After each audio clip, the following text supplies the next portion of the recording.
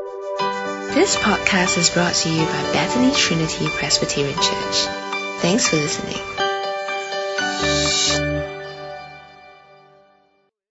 Usually, when you Google things, it's not that bad, lah. The most stressful things, in fact, the top two most stressful things that you can experience in life is actually losing relationship. So number one is the death of a spouse. Your wife dies, your husband dies. The second one, the second most stressful thing that can happen to you is divorce. Right? So if they didn't leave you because they died, they left you because they divorced you. In fact, I was reading this book recently where it said that if you experience divorce, you statistically will live a shorter life than someone who has never been divorced, or even if you were single. And this person was saying that rather than going to the gym and working out for 1 hour 3 times a week, it would actually be more beneficial for your health if you were to spend 3 1-hour blocks trying to work on your marriage. Now, if it is really sad and tragic to lose a loved one either through death or through divorce, then how much more so would it be to lose God, to be divorced from God, so to speak, or to somehow lose His love for you? Today we're looking at Psalm 63, and in many ways it deals with the problem of the loss of God. So as we come to Psalm 63, which was read for us, it was very helpful, but if you look at the top of Psalm 63, there's a little subtitle, if you notice. It says, a Psalm of David when he was in the desert of Judah. Do you all see that? I don't know, is that in your handphones? I don't know whether it comes in your handphones. I can only see my Bible. But 2 times in David's life, David was in the desert, and both times he was being pursued, he was being chased by his enemies in order for them to murder and kill him. So the very first time was when, before he became the king, the previous king, King Saul, chased him out into the desert in order to murder and kill him. So here on the slide, is it up there, Golda? In 1 Samuel chapter 23, so David and his men, about 600 in number, left Keilah and kept moving from place to place. When Saul was told that David had escaped from Keilah, he did not go there. David stayed in the desert strongholds and the hills of the desert of Ziph. Day after day, Saul searched for him, but God did not give David into his hands. While David was at Horesh in the desert of Ziph, he learned that Saul had come out to take his life. Okay, so that was the first instance when he was in the desert. The second instance, next one. So he was running around. See where Keilah is? There's a wilderness. So he was running around this region when he was on the run from King Saul. Next slide. The second time he was in the desert where he was running away from his own son. His own son Absalom had seized the throne and had tried to kill David in order to secure his own kingship. A bit of like Game of Thrones sort of thing, right? Okay, so, next slide. This time David fled through the desert in order to escape from his son Absalom.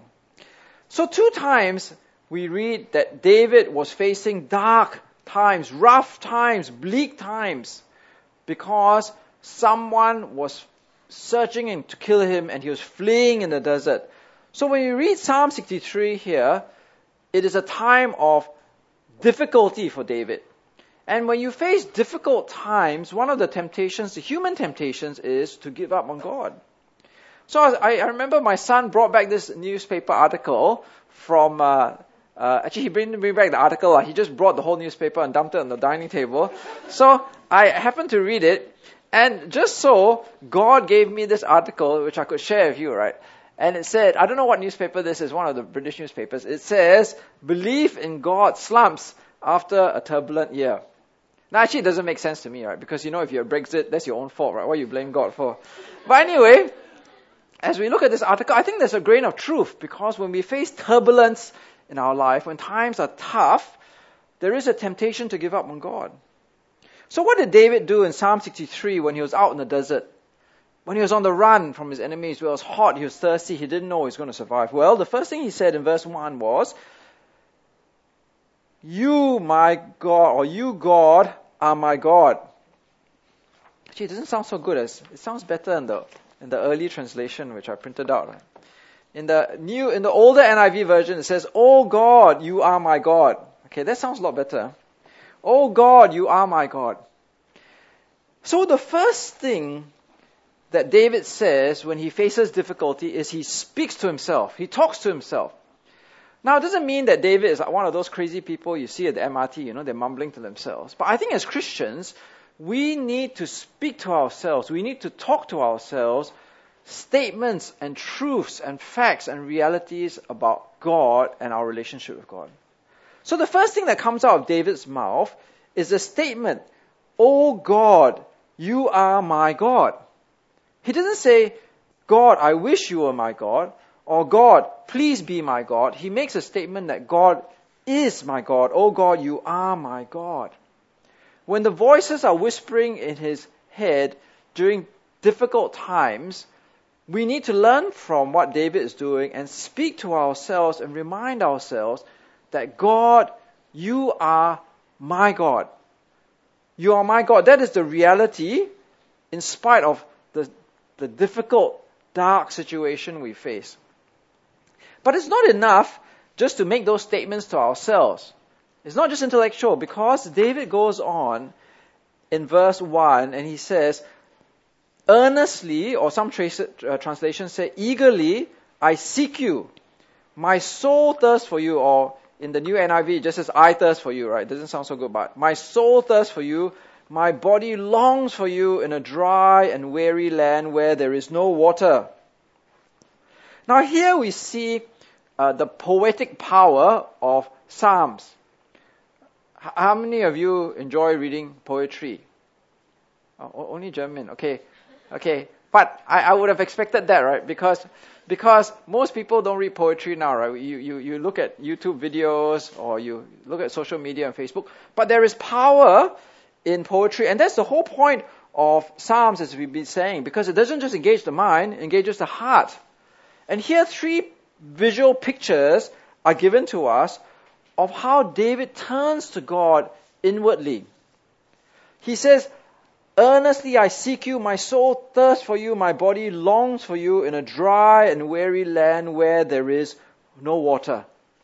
Now you imagine the situation. You're in the desert. It's hot, it's dry, it's thirsty. It's a dry and weary land. What do you thirst for? Water, right? Water. Or maybe, if you look up here, okay, think of yourself in the desert. It's very dry. Okay, next slide. There's no water. So you thirst for, next slide, a big glass of Coca-Cola, or maybe a 7-Up, or just water itself. But David here contrasts the thirst that he feels for water and refreshment in the dry, parched desert with longing and thirst for God.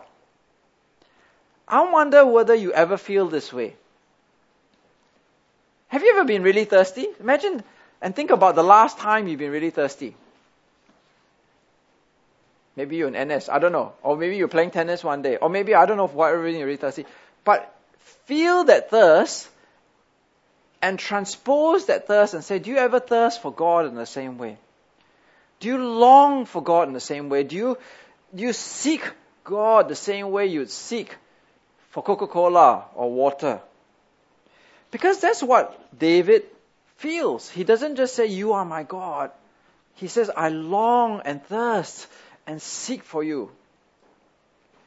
Now, why does David feel this way? Why does he feel so hungry for God? Well, in verse 2, he says, "I've seen you in the sanctuary and beheld your power and your glory, because your love is better than life. My lips will glorify you, and I will praise you as long as I live, and in your name I will lift up my hands."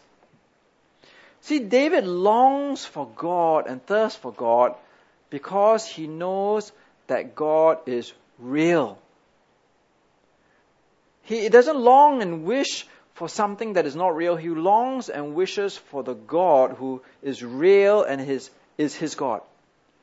He gives two reasons. He said, because I've seen you in the sanctuary. So at this point in time, David, right, sees the evidence, the tangible evidence of God, because he knows that God is in the temple, in the sanctuary with the ark. But not only that, because he's beheld God's power and his glory, because for Israel, and David is Israel's king, they have seen the power of God, the reality of God, because God has taken them out of Egypt, brought them through the desert into the promised land, and given them the promised land, and David is the king over this land. So for David, God is as real as the table, because God has revealed himself. So I remember there was a very famous Christian teacher, right, Francis Schaeffer. He always refers to the God who is there. The God who is there because he reveals himself. So that's the God that we believe in. Now for David, he knew that God was real because he could look back to the temple, he could look at the land, he could look at the kingdom of Israel. He could remember the 10 miracles that God had brought against Pharaoh to free them to go into the promised land. But for us as Christians, our basis for faith is not the temple, but in Jesus Christ. If David had reason to be strong in his faith, then we have an even stronger reason because we've seen God's Son Jesus, his miracles, we've heard his words, we've seen his death and resurrection, we've beheld it. And that's why in verse 3 he says, because your love is better than life. Now look up here on this slide. So, do you believe this mathematical equation to be true? Okay, so what do you think about this? Do you believe this to be true? Is this true for your life? Is God's love more important than life? Or what it says there in verse 2, is having God's love better than life itself? Or is it the second one? Do you believe that your life is better than God's love? Right, if you were to weigh it up on a scale, which would be more important to you?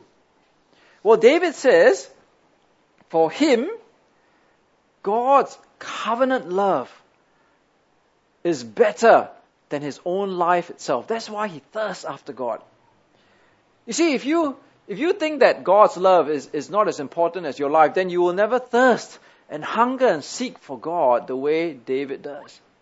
Because for you, the things of this world, your Coca-Cola, your 7-Up, and your water, will always be more refreshing than God and his love. But for David, he is able to say that God's love is better than life, and by making that equation, he's actually saying that the love of God is more valuable than life, because the implication is God's love will actually overcome death itself. Now, for David, that would be a great act of faith, because he's never seen anybody getting resurrected. But for us, we've seen and heard through the Bible of Jesus' death and resurrection, so we can say that God's love is greater than life, is better than life. Because we know that the love of Jesus Christ, the love of God, is able to actually transcend the problem of death itself. So that's why we know that love, God's love, is better than life. So Jesus says various times, right? The next slide. The man who loves his life, or the woman also, will lose it, while the man who hates his life in this world will keep it for eternal life. In 1 Corinthians 15 it says, but Christ has indeed been raised from the dead, the first fruits of those who have fallen asleep.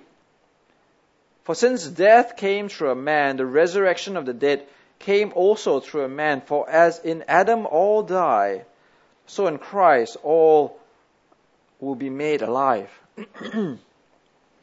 And Romans 8 is the most powerful of them all. Christ Jesus, who died, more than that, who was raised to life, is at the right hand of God and is also interceding for us. Who shall separate us from the love of Christ? Shall trouble, or hardship, or persecution, or famine, or nakedness, or danger, or sword? As it is written, for your sake we face death all day long. We are considered as sheep to be slaughtered. No, in all these things we are more than conquerors through him who loved us. For I am convinced that neither death, nor life, neither angels, nor demons, neither the present, nor the future, nor any powers, neither height, nor depth, nor anything else in all creation will be able to separate us from the love of God that is in Christ Jesus. So here we see, in Romans chapter 8 particularly, the expansion or the fulfillment of Psalm 63. Because David is saying that God's love is better than life. And it is. It is not some emotional sentiment where I say to my loved one, right? I say to Cheryl, my wife, oh, your love is better than my life itself. Oh, And then Cheryl, my wife, gets, all teary because I said that, right? No, this is not sentimentality, right? David is not talking about sentimentality. He's talking about objectivity. That God's love is better than life. What faith David must have. But we who have seen the resurrection of Jesus Christ know for a fact that the love of God is better than life. Because the love of God actually transcends death itself. Suffering, hardship, spiritual powers, all of these things are transcended by the power of God's love for us in Jesus. Now, is that true for you? Can you share this psalm with David? Can you sing or pray through this psalm that David did? Can you say that for yourself, God's love is better than life? Because if you can say that, then you will say that you will long and seek and thirst for God, even when you fail your exam. Right? So, even if Nick fails his theological exam, he can say, yes, God's love is more important than my exam. Right? Or if you get sick, or if you have a failure in some way, you lose all your money. Well, it doesn't matter because God's love is greater than that. Now, in verse 5, David changes his metaphor. So, in verse 1 to 4, as you can see in the outline, the metaphor is one of thirst, right? I'm really thirsting for God, really longing for God. But here in verse 5, it says, I, in the New NIV translation, but my soul, in the old NIV translation, will be satisfied as with the riches of food. With singing lips, my mouth will praise you. On my bed, I remember you. I think of you through the watches of the night. Now, again, in the desert, water is a problem. But in the desert as well, food is a problem. If you remember, when the Israelites left Egypt to go to the Promised Land, the thing that tripped them up, so to speak, the thing that God really got angry with them about and make them lose one generation of people in the desert was they wanted better food. Right? They didn't like the rations that God gave them, even though it was manna from heaven. Here David says that praising God is giving him satisfaction like the riches of food. And he feeds on God throughout the whole day, on his bed at night. He remembers God. I think of you through the watches of the night. Now, he's not saying that, he's got many watches at night. He's just saying that throughout the different sentries, duties of the night, he remembers God, and that gives him satisfaction. Now, again, it's a very powerful picture, right? It's like, do you hunger and find satisfaction in God? Right? So again, think of your favorite food. It could be wonton mee or chili crab or char kway teow or chicken rice or steak or prata. Who knows, right? But you're thinking of it and you're like, really satisfying when I eat it. Do you find satisfaction in the same way when you praise God in your relationship with God? Does it fill you up and satisfy you to know God in the same way as eating your stingray, right? Your belacan stingray or your sambal stingray. Because for David, that's what he's saying here, right? When he prays and praises God and he thinks about God, he feels satisfaction in himself. And why does he feel satisfaction? In verse 7, because you are my help. I sing in the shadow of your wings, my soul clings to you, and your right hand upholds me. So before, remember we were saying that God's love is greater than life. Right? Now David says that he finds satisfaction in God because God is his help. He is like under the shadow of his wings and the right hand upholds him. Now we can understand the picture of God being a help, right? He's not your maid, so to speak, or your domestic helper, but he comes and helps you in your times of need. And this image is kind of developed in the idea of a shadow of the wing. Now Jesus uses the same metaphor here. In Matthew chapter 23, look up here. Right, Jesus says when he goes to the Mount Olives and he looks down at the city, he says, "O Jerusalem, Jerusalem, you who kill the prophets and stone those who sent to you, how often have I longed to gather your children together as a hen gathers her chicks under her wings, but you were not willing." Right, so next slide. So actually it's a picture of how, the chicken or the hen looks after all her chicklets, I suppose, all the little chicks, right?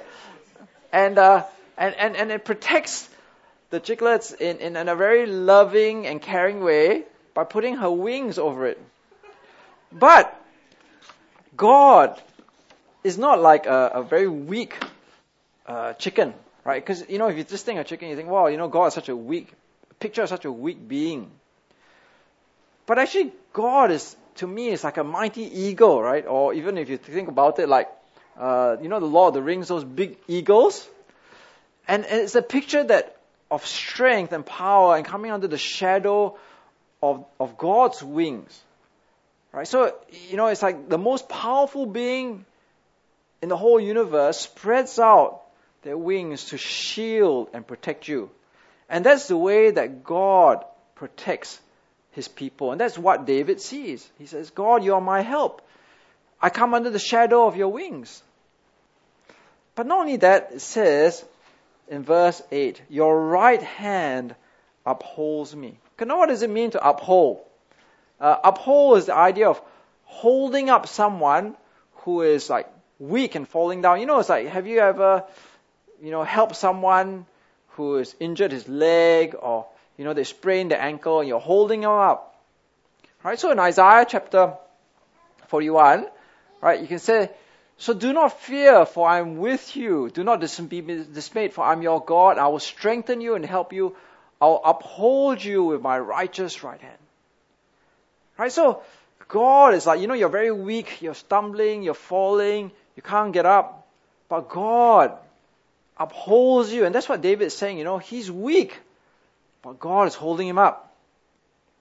And that's why, verse 8, because God is his help, God is putting him under the shadow of his wing, God is upholding him. So what does David do? David says in verse 8a, he clings on to God. That makes sense, doesn't it?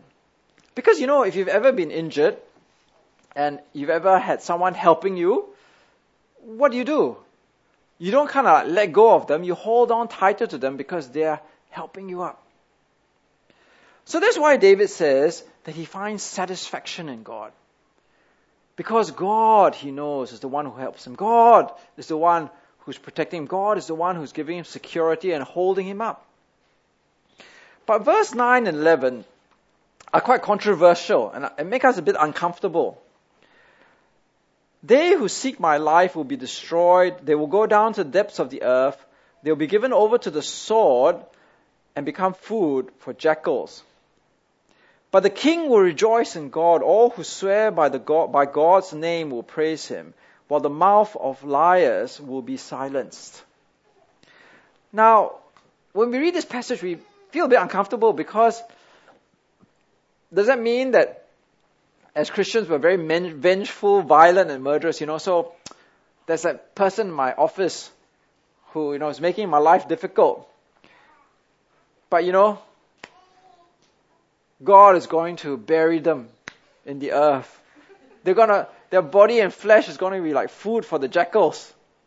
Maybe that guy or that girl who is in the library hiding away all the reference materials that I need for my essay. God is going to punish that person, and you know what? He's going to be given over to the sword. Now, I don't think that that's the way we're meant to read it. Because when you look at this passage, who is it whose life is being sought? Who is it who is going to be destroyed? These are enemies of the king, King David. He is the one who has written this psalm. Now, we are not the king. Okay, we are not the king. We are not King David. This is very specific to King David. King David is running from people who are trying to kill him, and who are trying to kill him as king of God's people who are trying to kill God's anointed king.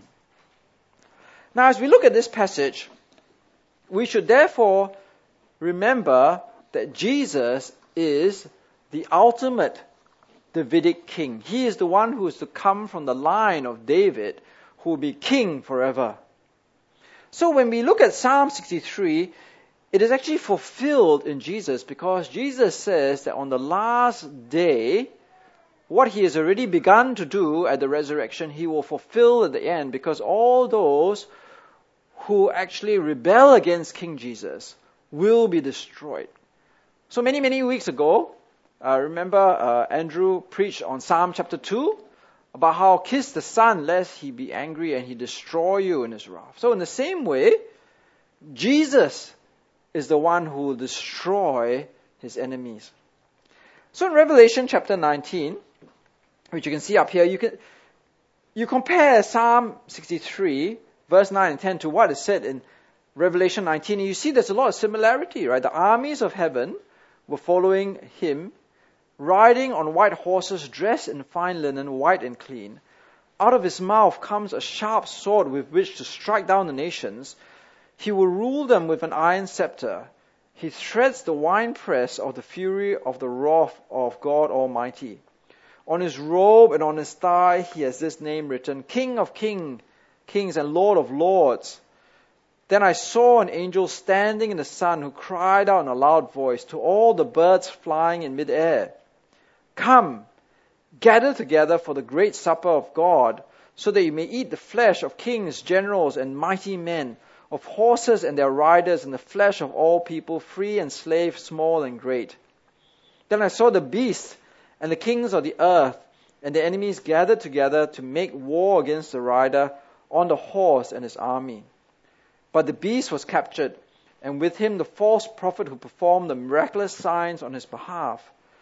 With these signs he had deluded those who had received the mark of the beast and worshipped his image. The two of them were thrown alive into the fiery lake of burning sulfur. The rest of them were killed with the sword that came out of the mouth of the rider of the horse, and all the birds gorged themselves on their flesh. So here in Revelation 19, we actually see the fulfillment of Psalm 63, that yes, the Davidic king will win the final battle, and the picture is a picture of war where the enemies of God are actually killed, and actually all the carcasses are left there in the field for the birds and the wild animals to feast on. Now, when we look at this passage, it's easy to be uncomfortable and embarrassed. Because what it's basically saying that in the world we live in, there are two sides. Those on the king's side, those on God's side, and those on the opposite side. And at the end of the day, those who are not on God's side will actually face defeat when they rebel and fight against God. Now this makes us very uncomfortable because in the world that we live in, we don't like to speak in such black and white terms of where if you're an enemy of God, there will be final judgment and destruction. But here in Psalm 63, as we see in Revelation 19, this is the reality, the future reality, that those who are on God's side, those who are on God's king's side, will end up being victorious over those of the enemy. Now, who are the enemy? Well, in verse 11, it says, the mouth of liars will be silenced. Now, the mouth of liars here are not people who tell white lies, although it's not good to tell white lies, right? You can always say, the food tastes pretty good, right? But I don't think that's what this passage is talking about. This is actually talking about those who tell lies about God because they actually do not believe in God and they speak ill of God. In John chapter 8, it says, you belong to your father, the devil, and you want to carry out your father's desire. He was a murderer from the beginning, not holding to the truth, for there is no truth in him. When he lies, he speaks his native language, for he is a liar and the father of lies. Yet, because I tell you the truth, you do not believe me. Can any of you prove me guilty of sin? If I'm telling the truth, why don't you believe me? Yet he who belongs to God hears what God says. The reason you do not hear is you do not belong to God. So what this passage is actually saying is that the mouth of liars are those who actually do not believe the truth about God, because truth is objective about God. It's not opinion. I don't have an opinion about God. There is the truth about God. And if you reject the truth about God, you're actually a liar and you belong to Satan. And on the last day, there will be a final outcome where you're on the losing side. And that's why it says there in verse 11 that we must rejoice in God and swear by God's name and praise God. So as we come to the very end of this psalm, the stakes are very high. The right response is to seek God, thirst for God, find satisfaction in God, praise God, glorify God, swear by His name. Because His love is better than life. Because He is your help. You are under the shadow of His wing. You are upheld by God's right hand. But also, in the last day, there will be final victory over those who belong to Satan. So in conclusion, I began by saying that the most stressful thing in life is divorce and the death of a spouse. But this is nothing compared to divorce of God and the loss of God's love. Because if you lose God, you are on the wrong side. So nowadays it's a very popular phrase to say you are on the wrong side of history. But if you're on the wrong side of God, you're on the wrong side of eternity. So there was a Liverpool manager. There are no Liverpool supporters here right now, are there? I don't see Richmond. But anyway, there's a very famous manager many decades ago called Bill Shankly, right? He's like the Alex Ferguson of Manchester United. And he was very successful. Like this is the successful period of Liverpool, right? They won everything. And one of his most famous quotes is this quote, which says, some people believe football is a matter of life and death. And I'm very disappointed with that attitude. I can assure you it is much more than that. So what he's saying actually is football is more than life and death.